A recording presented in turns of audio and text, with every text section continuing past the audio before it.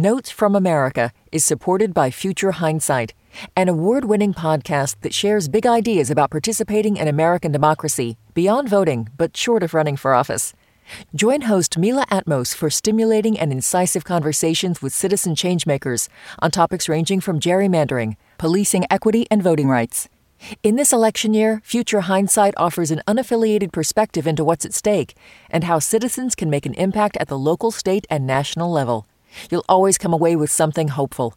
Tune in every Thursday to get engaged and stay engaged. Listener supported. WNYC Studios. We were so blessed to really establish something that helped us survive at that time and be creative and be productive, because society forgot about us. She was dying. She was so angry and wanted the record to reflect that we had to fight tooth and nail to be acknowledged of dying of AIDS. Stigma was high. Stigma was so high that people were almost abused. It's all right to be HIV positive. There's nothing wrong with being HIV positive. Your neighbor could be HIV positive. Back then, there was a lot of pills you had to take. The virus, for me, is under control because I take these medicines and, actually, it's only one medicine. One pill once a day.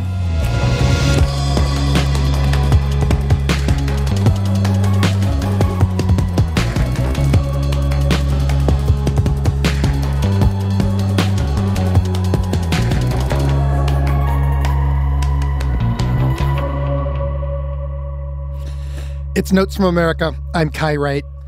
This is a special edition of our show in which we are talking about an epidemic that has been with us for more than 40 years and asking why it persists. Over the past several months, I've been reporting on the early history of the HIV and AIDS epidemic in the United States. It's part of a podcast series I'm hosting called Blind Spot: The Plague in the Shadows, produced in partnership with the History Channel and The Nation magazine. You can find the whole series at blindspotpodcast.org. I came of age alongside this epidemic. It's been an intimate companion for me and for millions of others. I am deeply familiar with its nuances. But after revisiting this history, I'm left with a terribly simple question. Why is this still happening? Medical science has achieved remarkable things since the first reported cases of the condition that would become known as AIDS. If the problem of HIV and AIDS were primarily or solely a medical one, it should be over. We already have tools to ensure there is never, ever a new HIV infection or another death from AIDS. And yet, 630,000 people died of AIDS-related illnesses around the world in 2022, and more than 1 million people were newly infected. In the United States, the epidemic remains uniquely intense in the South and in Black communities. We're going to spend this hour talking about why that's the case and what can be done about it, and we want to hear from you too. As I've reported on this series, I've been reminded that the history of HIV and AIDS is not only one of suffering, it is also a history of individuals stepping up where institutions failed, leading with love to take care of one another and their communities when no one else would. So if HIV and AIDS has touched your life or your community and you know someone who stepped up to respond, tell me about it. 844-745-8255. That's 844-745-TALK.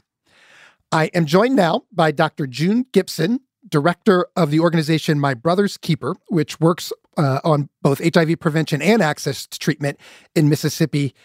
June, thanks for coming on the show. Hi, thanks for having me. And I am also joined by journalist Linda Villarosa. Linda has been reporting on both the AIDS epidemic specifically and health generally for decades. She was a reporter and editor at the New York Times and editor for Essence magazine. And her most recent book is Under the Skin: The Hidden Toll of Racism on American Lives and on the Health of Our Nation.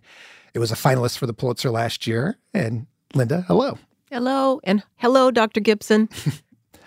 I want to start by helping listeners understand the remarkable advancements we've witnessed in both treatment and prevention sciences before we get into the many, many reasons that those advancements have not been enough to end the epidemic. But just so we level set with people, Linda, in terms of treatment, we are now to the place where, with a pill a day, people with HIV can fully suppress the virus in their bodies to the point that it's undetectable.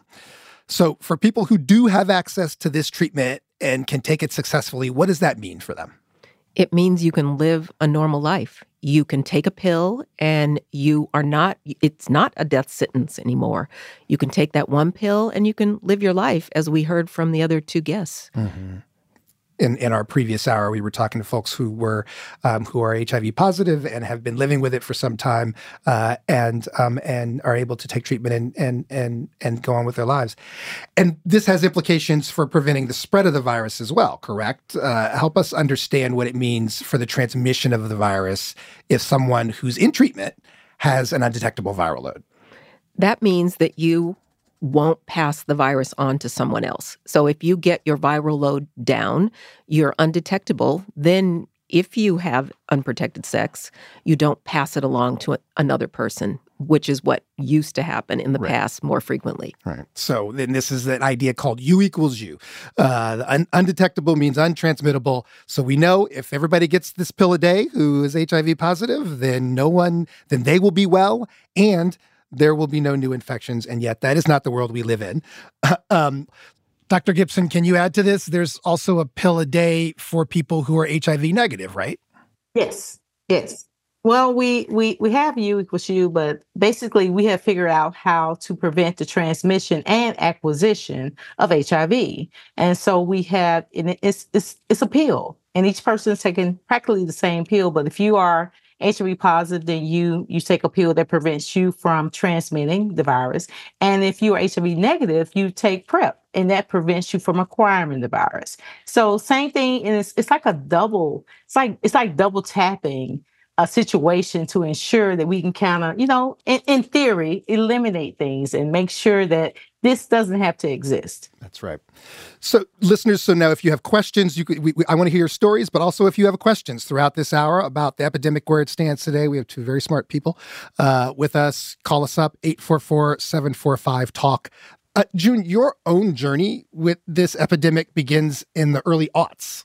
You were in your 20s and took a position at Jackson State University where you worked on a program supporting HIV prevention initiatives, but it was just a job. You didn't intend to spend decades in this work, as I understand. But what happened? I tried to get out. I actually tried to leave. What happened for you? How did this become such a part of your life? I interviewed for the position, and I had worked in the prison system, so I had worked with other populations, and I understood the nuances of what were happening in the Black community and how we were being affected by so many different things. And I got this job, and it was building capacity, working with organizations throughout the country to make sure that they were better, that they understood how to do things. And, as a Black organization, there are times you could feel left behind. And it's not a feeling, it's actually, it's a reality for us. We can get left behind. We don't always get the information. We don't always know what to do next. So at Jackson State, which is a HBCU, there was this wonderful opportunity for us to work with other Black organizations to improve their understanding. This is not just HIV, this is how to run a program, how to evaluate your program, understanding behavior science, understanding the nuances of what actually happens when you're working in HIV. And I loved it. I started developing curriculums, and I really became really great at it, but it wasn't something I woke up and thinking that I needed to do or that I had to do. But I do remember the day I woke up thinking, this is something that I gotta do and that I never stopped doing. And so that was 2000. And so we're 4 years later, and I'm still in it, and I'm still loving it. And every day is truly a new day for me, and I absolutely love what I get a chance to do. And, I think you said that it was 2015 when you looked up and your work involved helping connect services for older people living with HIV. And it dawned on you that people had survived long enough to age with the disease. I distinctly remember no one aging. Someone called and asked us, did we have any 45 years or older Black men living with HIV? They wanted to do a survey. And I talked to the staff, and then we were all like, there aren't any. We don't have any that are at that age living with HIV. And that's a testament to what this disease has done to the community. It literally took the lives of people who were aging, who were going to be grandparents, who were going to be uncles, great uncles. So that was a whole group of people who were eliminated from our world. And I also remember the day that I got an HIV aging award, that we actually had, I think we had like 70 people over the age of 50 living with HIV. And it's, I'm like, yeah, I won't do this program the same way. So I didn't do it the same way. I felt if you have reached this point in your life, you've lived with this disease, you have made it to this point, what you do not need is more talking to. So we created a program where they get, you know what? If you made this point, you don't have to take your medication and you have been talked to. So we did manicures, pedicures, massages, dinner and a movie, things to tackle the loneliness that you encounter when you are someone who's just aging, period, but someone who's aging with HIV. You may not have been allowed to get married. You may not have had children. But if you can have a circle, a network, and this isn't a support group. This is a group of people who get to go out and eat and have good times and to eliminate the loneliness that comes along with HIV. It takes so much from us, but what I refuse to allow it to do anymore is take family and friends and social activities from the community that has lived this long with this disease and they're thriving. At what point did that happen? We've got about 30 seconds here before we have to go to a break. But at what point did you feel like it was like, oh yeah, no, now we can, this is about thriving. We're going to focus on thriving. Oh, it's 2018. Yeah, this is recent. Oh yeah. Oh, this is brand new. This is brand new. Yeah. So HIV aging is a real thing, and it's a part of the society and the world that we live in. 2018. 18. Imagine that. Imagine that. This is The Plague in the Shadows, a special from Notes from America focused on the ongoing epidemic of HIV and AIDS. We have made remarkable progress in the science and treatment of prevention. So why are people still getting infected and dying? I'm talking with June Gibson, director of the Mississippi-based organization My Brother's Keeper, and with journalist Linda Villarosa. Coming up, why all the remarkable medical breakthroughs have not been enough to end the epidemic. And we take your calls. Stay with us.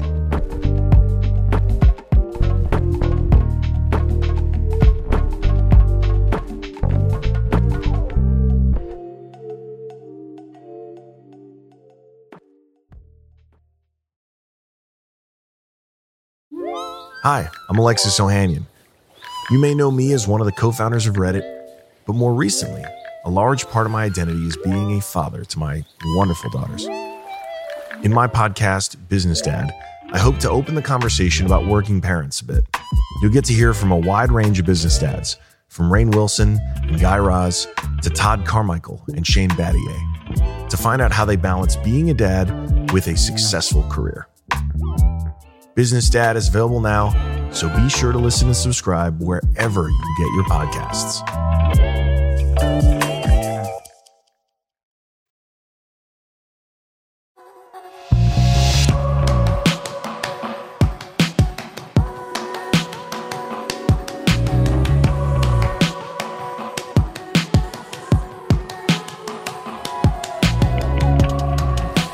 This is Notes from America. I'm Kai Wright, and this week we have a special edition of our show.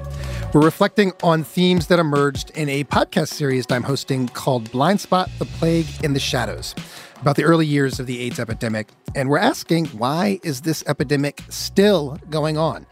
I'm talking with June Gibson of the Mississippi-based organization My Brother's Keeper, and with journalist Linda Villarosa. We can take your calls if you've got questions or if HIV and AIDS have touched your life or your community and someone you know stepped up to respond in some way. We want to hear about it. And let me read a couple of text messages we've received. Someone in Sandusky, Ohio says, at the onset of the HIV epidemic, our local Catholic hospital took a stand that it would admit and care for HIV-positive patients. The chief administrator, the Catholic nun, took the position that everyone is a child of God, and as such, it was her hospital's duty to care for them. She teamed up with a young general practitioner who welcomed HIV-positive people into his practice. He joked that he knew who his HIV patients were, whereas so many other medical practitioners had no idea because patients didn't necessarily, quote, look ill or gay. And Krista, I'm not sure where Krista texts from, but she says, I run a women's organization around HIV and women called the Well Project and need to both uplift women, specifically Black women and other women of color in this disease, as well as lifetime survivors like Kia LaBeija, who were born with HIV, who have been underserved through the epidemic. Kia was on our previous hour of this show. Linda, about 5 years ago, you wrote a story in the New York Times Magazine that caused a bit of a stir. It introduced a lot of people to the fact that there is, in fact, still a virulent HIV and AIDS epidemic in the United States, and that it's centered in the South. Dr. Gibson is one of the folks you talked to. Can you just give us an overview of what that epidemic looks like? Well, it was interesting because when I first went to Mississippi to visit my brother's keeper and, I had met Dr. Gibson, I was under the false idea that this was going to be a problem of a lack of education or just only poverty. And when I got there, and lack of access to services. But when I got there, there was my brother's keeper, which was amazing. It was a great organization. It was really doing good work. One of the first people I interviewed was a young guy who was in high school, and he had just joined a support group, and he was very smart. He had gotten a positive diagnosis 2 months before. And so I said to him, did you not know what to do to prevent HIV, prevent getting infected? And he said, yeah, I know, because we learned here in high school, we learned about it. And then I said, well, what happened? And he said he was in love. He had one time without a condom. And then I realized, this is a numbers game. Because there's so many people living with HIV in the city of Jackson, Mississippi, so many gay men, especially gay Black men, then one time, by accident, means your risk is higher. And I started thinking about it differently and stopped thinking about it just as sort of like, there's this problem, because this guy did know how to protect himself. It was just this one time. Just to pause, since you bring up that fact, that you're referring to some specific research by a guy named Greg Millett, an important HIV researcher who you mentioned in the article, who established the idea that there are high infection rates amongst Black gay men and Black people in general, not because of more risky behavior, but because of the size of their social networks and the prevalence of HIV inside those networks. Can you just explain what it is that Greg found that's so important to understand this epidemic? Well, it was really interesting, and Greg is such a wonderful person. I'm not very good at math. And what he said was, if there's a high level of infection in a community, then there's a higher risk of getting infected because you're more likely to run into the virus. And what he also taught me was people tend to sleep with people that are in their social network. So then you're sleeping with or using drugs in the social network where there's a high level of HIV, then it's easier to get infected as opposed to someplace else where there's lower level of virus in the community. Right. And this is an important idea, that last part, because it got to have a high level of virus in the community because it had gone unaddressed for so long. That's what I found in Jackson, Mississippi. And the other thing that I found was the reason I even got attracted to this place and this idea and this story was because I noticed that all the names had something to do with taking care of one another. I met Dr. Gibson at Saving Ourselves Symposium, thinking, why did we have to save ourselves? And then I go to my brother's keeper. And it's like about love and taking care of someone else. And I had interviewed someone from an organization called For Us, By Us. Yeah. And I'm thinking, why are we having to do this FUBU? Why is no one helping? Yeah. What about that, Dr. Gibson? Well, first off, can you, from your perspective, describe what does the epidemic look like in a place like Mississippi, which we should say it has, I believe, still, certainly at the time that Linda wrote, the highest death rates from AIDS in the country. Mm-hmm. Yeah, it really is where you live, work, and play. And that's going to be the concentration of the virus within the community. So it's no different than having salty food. If there's more salt put in your food, you're going to have more salt in your food. So it's the same premise. And we do live in an area where we have more people who are HIV positive. And again, it's not what someone does is not their behavior. It's just they just live in a bubble which has more HIV infection. So that is the nature of the virus that we have here. And we do have education. Maybe not the best education. We may not have everything that we need to have, but we do an excellent job of trying to ensure that people can get what they need. But when you live in a saturated area, you're going to have more infections. And that's just pretty much the bottom line. You also said something so when Linda wrote that article, it was the time the Trump administration was trying to repeal the Affordable Care Act. And you told her that if they succeeded, it would simply make the whole country look like Mississippi. Explain what you meant by that and how it's relevant to this epidemic. Well, oftentimes, in particular, my Black people can see Mississippi or see the South as this place where we're allowing things to happen, that, this is just what you do in Mississippi or how you all let them do it. But Trump came along and gave a reality to all Black folks. It was a clear announcement that from California to New York, from Chicago to Mississippi, we're all in the same boat. And your color of your skin is going to be very indicative of how you're treated in this society. And it's not because we're in the South, it's because we're Black. And so again, with Mississippi, and I know where I live, I know how we live, I know the politics and the nuances of it. I never harp on it. I never dive into it, and I can't live there. The only place that I can live is coming out of it and making sure that we can get what we need for others and ensure that I can provide the services that I can. Can't help where I live, but I can help what happens to the people that I work with. Yeah. But on this just straightforward idea of, I've open this hour saying, we have these medical tools. That, there's every pill a day to suppress your virus, pill a day to prevent you from contracting HIV. I take that pill a day to prevent myself from contracting HIV. My doctor gave it to me as soon as it came out. He suggested it to me. Why is that not enough in the populations you're working in?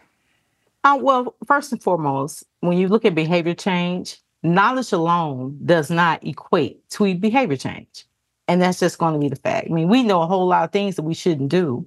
We know we shouldn't drive fast. We know we shouldn't have a drink at the bar. So you having knowledge of a situation doesn't stop you from necessarily doing it. So I like to take the knowledge piece out. We can give them all the education, but it's not going to stop the behavior. And then you have to think about also with Black people, period, and particularly in the South, we have been disenfranchised from healthcare for so long. So it's like all of a sudden you want me to go and find out what's happening with my body, what's happening with myself, when I haven't had these opportunities in the past. I'm worried about the bill. I'm worried about how am I going to pay for it? Who's going to take care of me? And once you get a diagnosis, the diagnosis doesn't end there. The diagnosis is another appointment. It's more pills. It's more care. It's more and more and more. So there can be times when, again, because we have not had a very healthy relationship with the healthcare system, we've been ostracized, disenfranchised, we've been eliminated in it, we've been mistreated.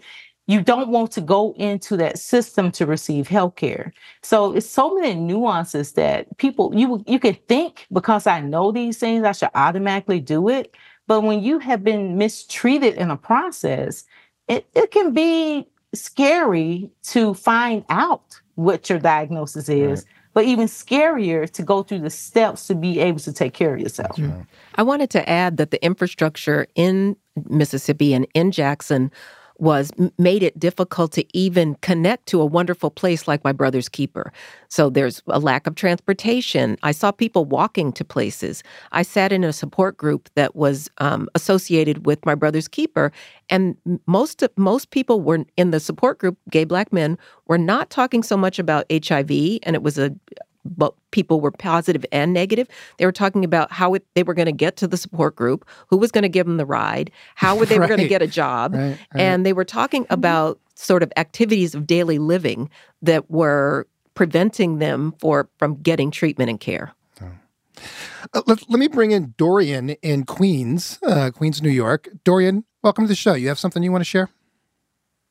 Hi, Kay. Thank you. Yeah, first I want to say thank you for the show, and that so much of your guest from My Brother's Keeper, before what she was saying before the break was resonating with me. You know, she was talking about no one aging and the numbers of medications. I wanted to honor my uncle, whose name was Mayer, who became HIV positive in his 40s in the 1980s and was constant. You know, he's a wonderful, caring relative. He was my only uncle and aunt, and he was also gay, and as I said, became HIV positive in the 80s, and was often talking to me about he was shocked at how long he continued to live. He died at the age of 66 in 2001. And what happened was he kind of transformed himself.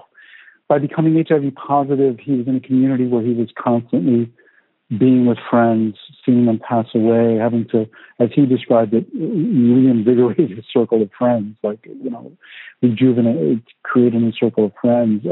But he decided to go from being a salesman, making a pretty good living, to earning about a quarter of that, volunteering for Meals on Wheels, doing Reading for the Blind.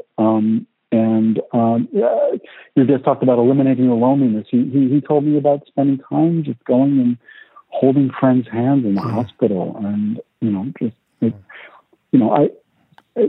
just wanted to share that personal story and honor his memory. Thank you so much for that, Dorian. Our conversation, as I said, is inspired by a podcast I've been making called Blind Spot: The Plague in the Shadows. Victor Reyes is one of the people you'll meet in that podcast. Again, it's about the history of the HIV and AIDS epidemic. Victor was born with HIV in 1989 in Harlem. Today, he is the director of an after-school program at a grade school in Washington, D.C., and he does research at Howard University's Global Community Health Lab. And Victor, thanks for joining our conversation. Thank you for having me. Appreciate it.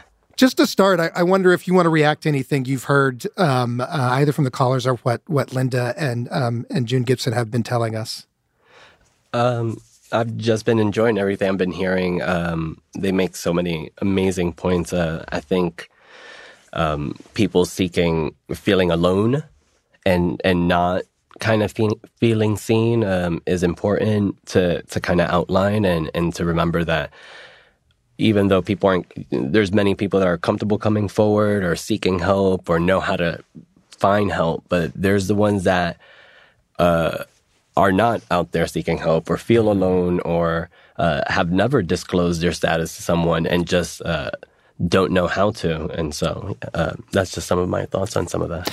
And can you help people think about, it's, in 2024, when Dr. Gibson tells us, well, some people and you were telling us, even the idea of disclosing your status enough to go get help is a challenge. Help people understand why, for people who would say, why? What's the big deal? It's 2024. No one cares about this anymore. No, great question. I would say, at least as someone that was born with it, that's pernatally infected, we were told to keep it a secret. We were told to say it was cancer. We were, HIV was worse than having cancer at the time. And and it was to protect your family, to protect yourself. So you grow up with this idea that I have to keep this a secret. I can't share this. I might die. And so you go into adulthood without realizing how quick the time went. And you're like, oh, okay, I'm around.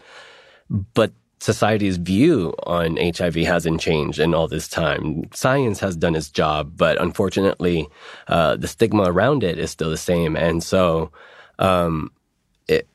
it's a habit that's hard to break if you don't have the mental health services around you and support systems and pillars in place to help guide you through that darkness.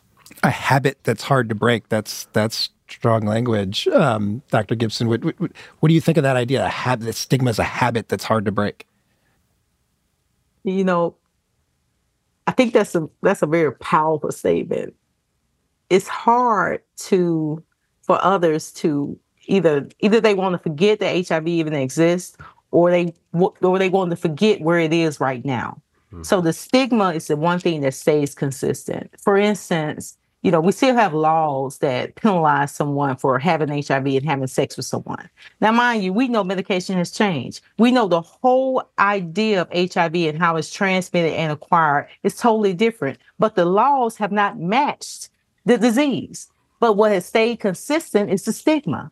So that's the truest statement I've heard in a very long time. And it's regardless of what happens and the advances that we've made in HIV, the fact that the laws want to stay where they are and still penalize someone for something that has a whole new rule, it's amazing. It's really outstanding to me that we're still in the same place because of stigma. I have to say, too, June, I have written about at length laws criminalizing people who are HIV positive and have sex and don't disclose. And I forgot that they still exist. It's because it's been a long time since I wrote it. I am guilty of that. I forgot that they exist still. Oh, yeah. Tennessee is now in battle now because they are still penalizing. So I think they're getting ready to go to court. Department of Justice getting ready to take them to court because it's still these same ideas about how the virus works. Wow. This is The Plague in the Shadows, a special from Notes from America focused on the still ongoing epidemic of HIV and AIDS. We've made remarkable progress in the science of treatment and prevention. So why are so many people still getting infected and dying? I'm talking with June Gibson, director of the Mississippi-based organization My Brother's Keeper, and with activist and researcher Victor Reyes, along with journalist Linda Villarosa. Coming up, we'll ask, what can we do now then? And we will take more of your calls, 844-745-TALK. Stay with us.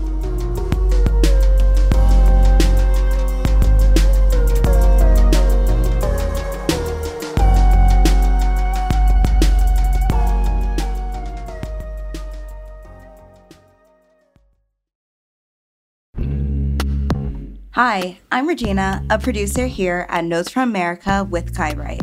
I hope you're loving this episode, and I know you want to get back to it as soon as possible. But before we get back to it, I need to tell you something. As you know, we cover a lot of issues and ideas on this podcast, and we don't want to do it without you. Having your questions, stories, and experiences in the conversation is so important to us. So let me tell you how to be in touch.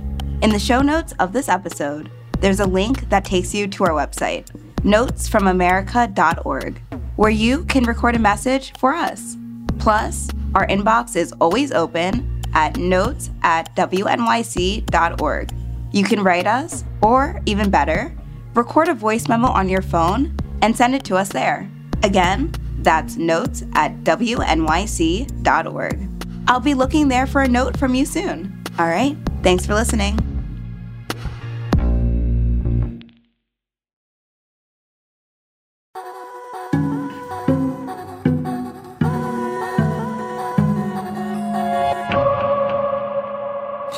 This is Notes from America. I'm Kai Wright. This week we have a special edition of our show about the still ongoing epidemic of HIV and AIDS.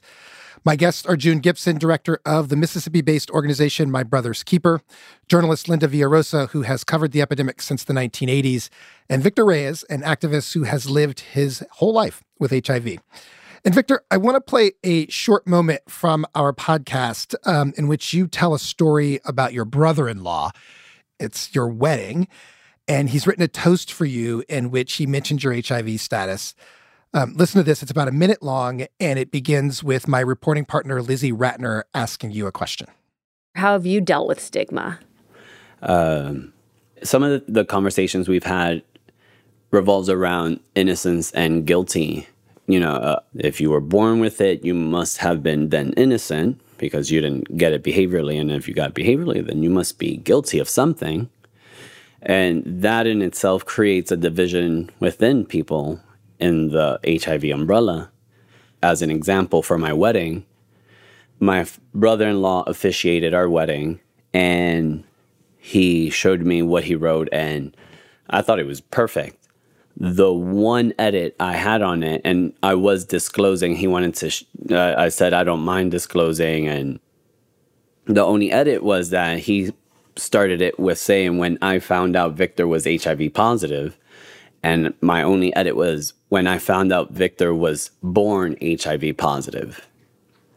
So I felt the need instinctively to protect myself and to let it be known that I was this quote unquote innocent person that acquired it prenatally.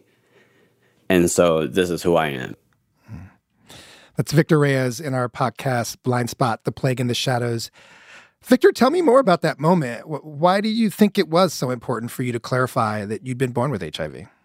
Yeah, I mean, I grew up hearing family, friends, people in the street talk about HIV and in the most disgusting ways. And I saw death around me all the time. And for me to usher in a new life with a wife and to one day have a child, which, you know, I'm so blessed that now I do, I felt the need to not only protect myself, but protect my family, protect, you know, kind of what I represent, but also do it on my term. If it ever came out, if it was known, oh, Victor's HIV positive, I can control that narrative at least and hopefully educate people. And, you know, I was so lucky people came up to me and said how brave I was. And I got to educate a few people. And even that, just kind of seen as brave or heroic is awkward because, you know, society doesn't see it that way when you're an adult and, you know, feeling guilty that I'm around, but I've lost so many people, my brother, my mother, friends.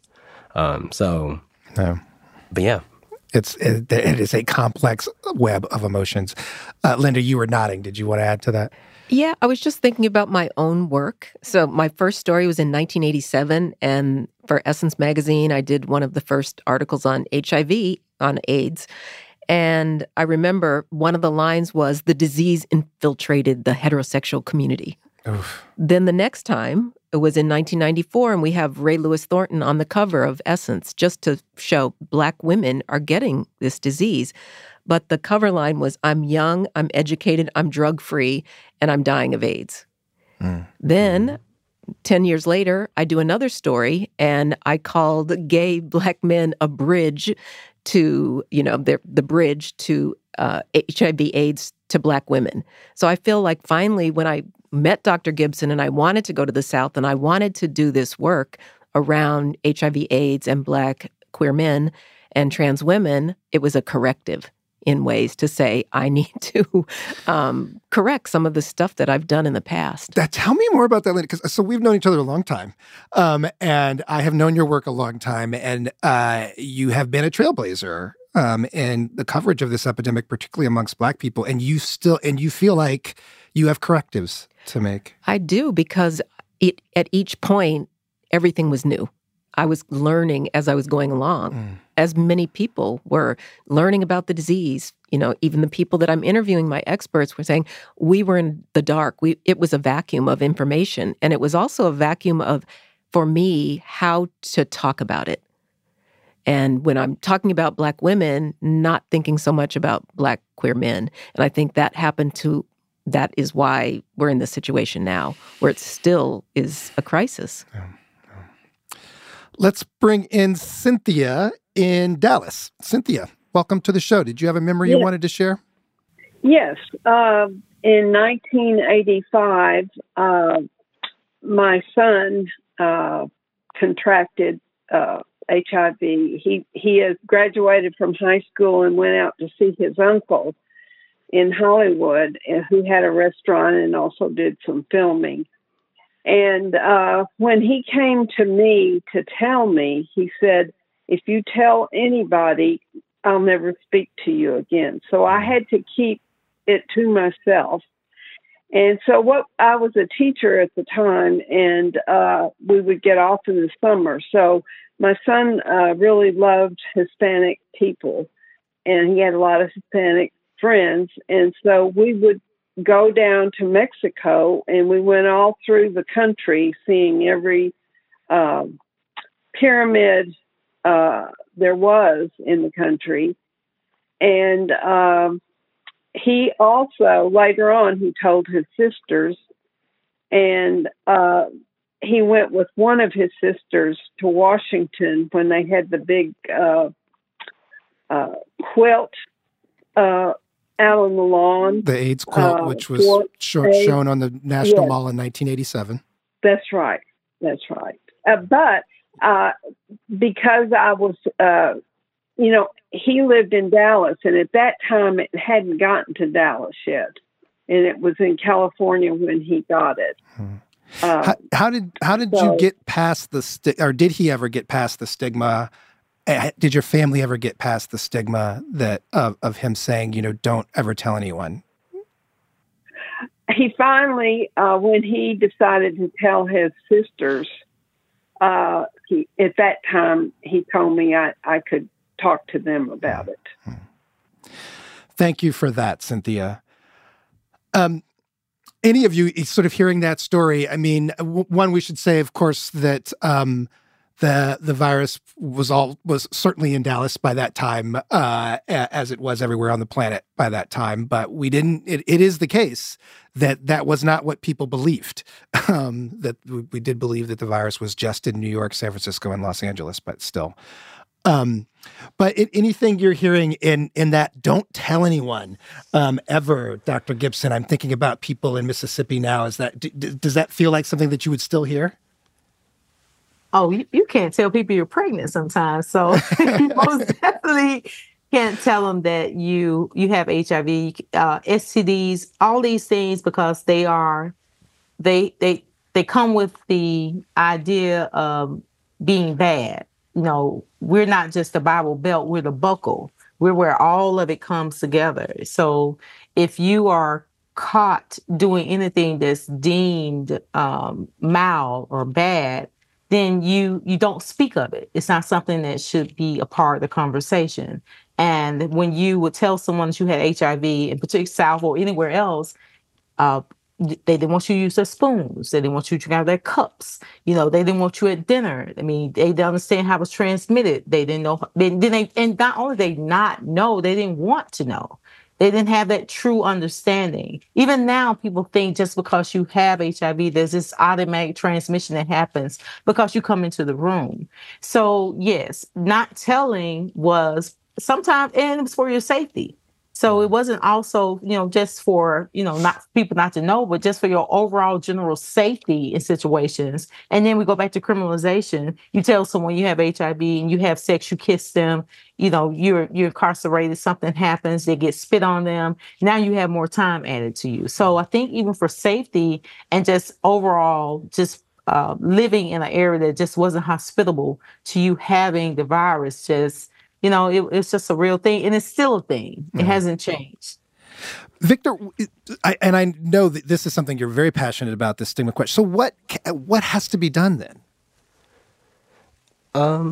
I think that we have to continue to focus on mental health. I was so lucky. I've been in therapy since 8 years old. After my mom passed away, my siblings and I were in therapy right away. We had a great support system around us.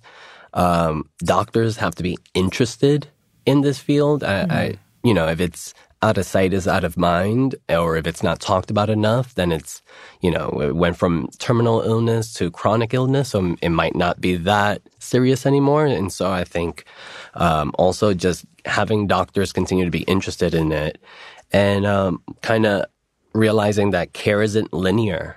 Even I, someone that's been born HIV positive, I had amazing care at Harlem Hospital, and was taught from an early age how to advocate for myself in so many things. And even I'm having trouble with my care and just kind of having people to look at my care as an individual and what are my specific needs as someone who was born positive and is looking for a partnership with my doctor, not just a hospital visit twice a year or whatever. Yeah. Well, Linda, so this is another part of your work, this just the ways that the health system and the medical system have made it so difficult for Black people in particular, but people of color to navigate, is in some ways, I wonder if you think HIV at this point is not just, but just another one of the things that it is very difficult for the health system to serve Black people in.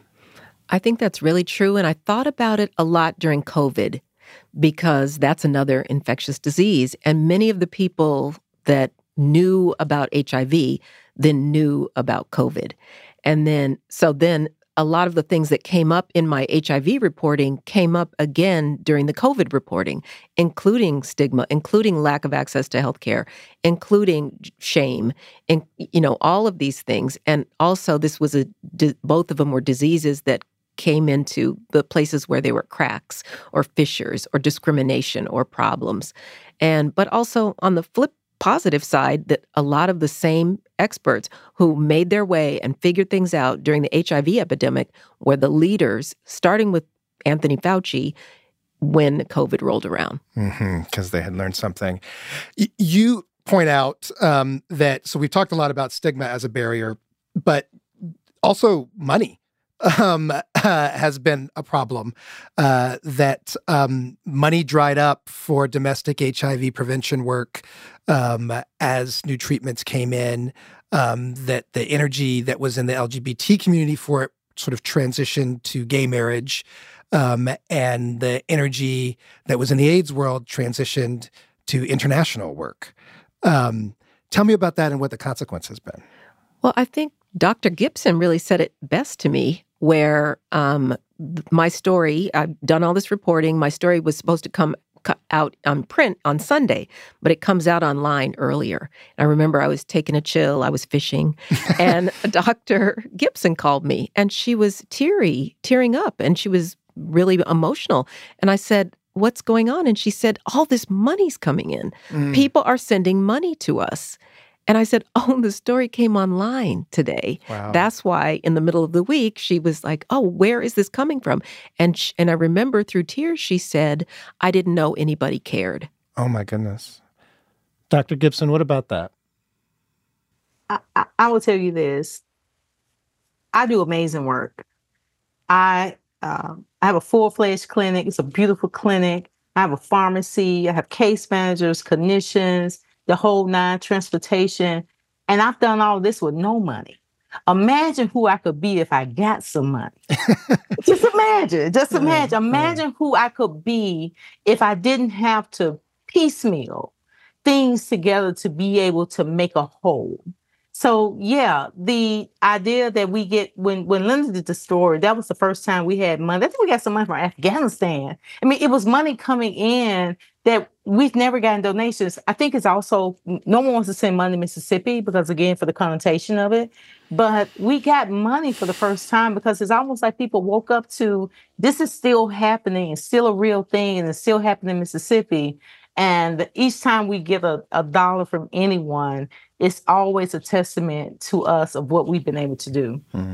I think the other thing that is really smart about the work you do, and it is a model and should be more of a model of care, is that you are not just doing HIV and AIDS work. You have a multi-service integrated clinic where people can get treatment for all kinds of things. So you're not running around to different places for this and that, where you can come and it's more of a one-stop shop. And that was one of the things that really impressed me. It also speaks to the idea that you don't have to hide away. Everybody's coming to the care in the same place. You're not going to the HIV clinic that's behind the corner in the dark, behind the big potted plant. All right. In the last 30 seconds we have here, what do you think is the one thing we need to be able to do, Dr. Gibson? Well, I think the one thing we need to be able to do is understand that if HIV was just killing us, then we could just focus on that. But there's so many other things that happen with us that we have to do more wraparound services. You can't just treat my HIV. You have to treat my mental health. You have to treat my transportation. You have to treat my food issues. All these things make for a person who has HIV to have a better life when you treat all the things that's happened in their life to make that person whole. June Gibson is with Mississippi-based nonprofit My Brother's Keeper. Linda Villarosa is a journalist and author. Her latest book is Under the Skin, The Hidden Toll of Racism on American Lives and on Health of Our Nation. And Victor Reyes is in our podcast, Blind Spot, and is an activist in Washington, D.C. Victor, Linda, June, thank you so much. If you'd like to hear more of Victor's story, you can hear him in the podcast Blind Spot, The Plague in the Shadows. You can find the full series now at blindspotpodcast.org or look for episodes in the podcast feed for this show, Notes from America. Thanks to my guest, and thanks to everyone who called in. Notes from America is a production of WNYC Studios. This episode was produced by Regina DeHeer and Karen Frillman. Our theme music and sound design is by Jared Paul. Matthew Mirando was at the board for the live show with help from Milton Ruiz.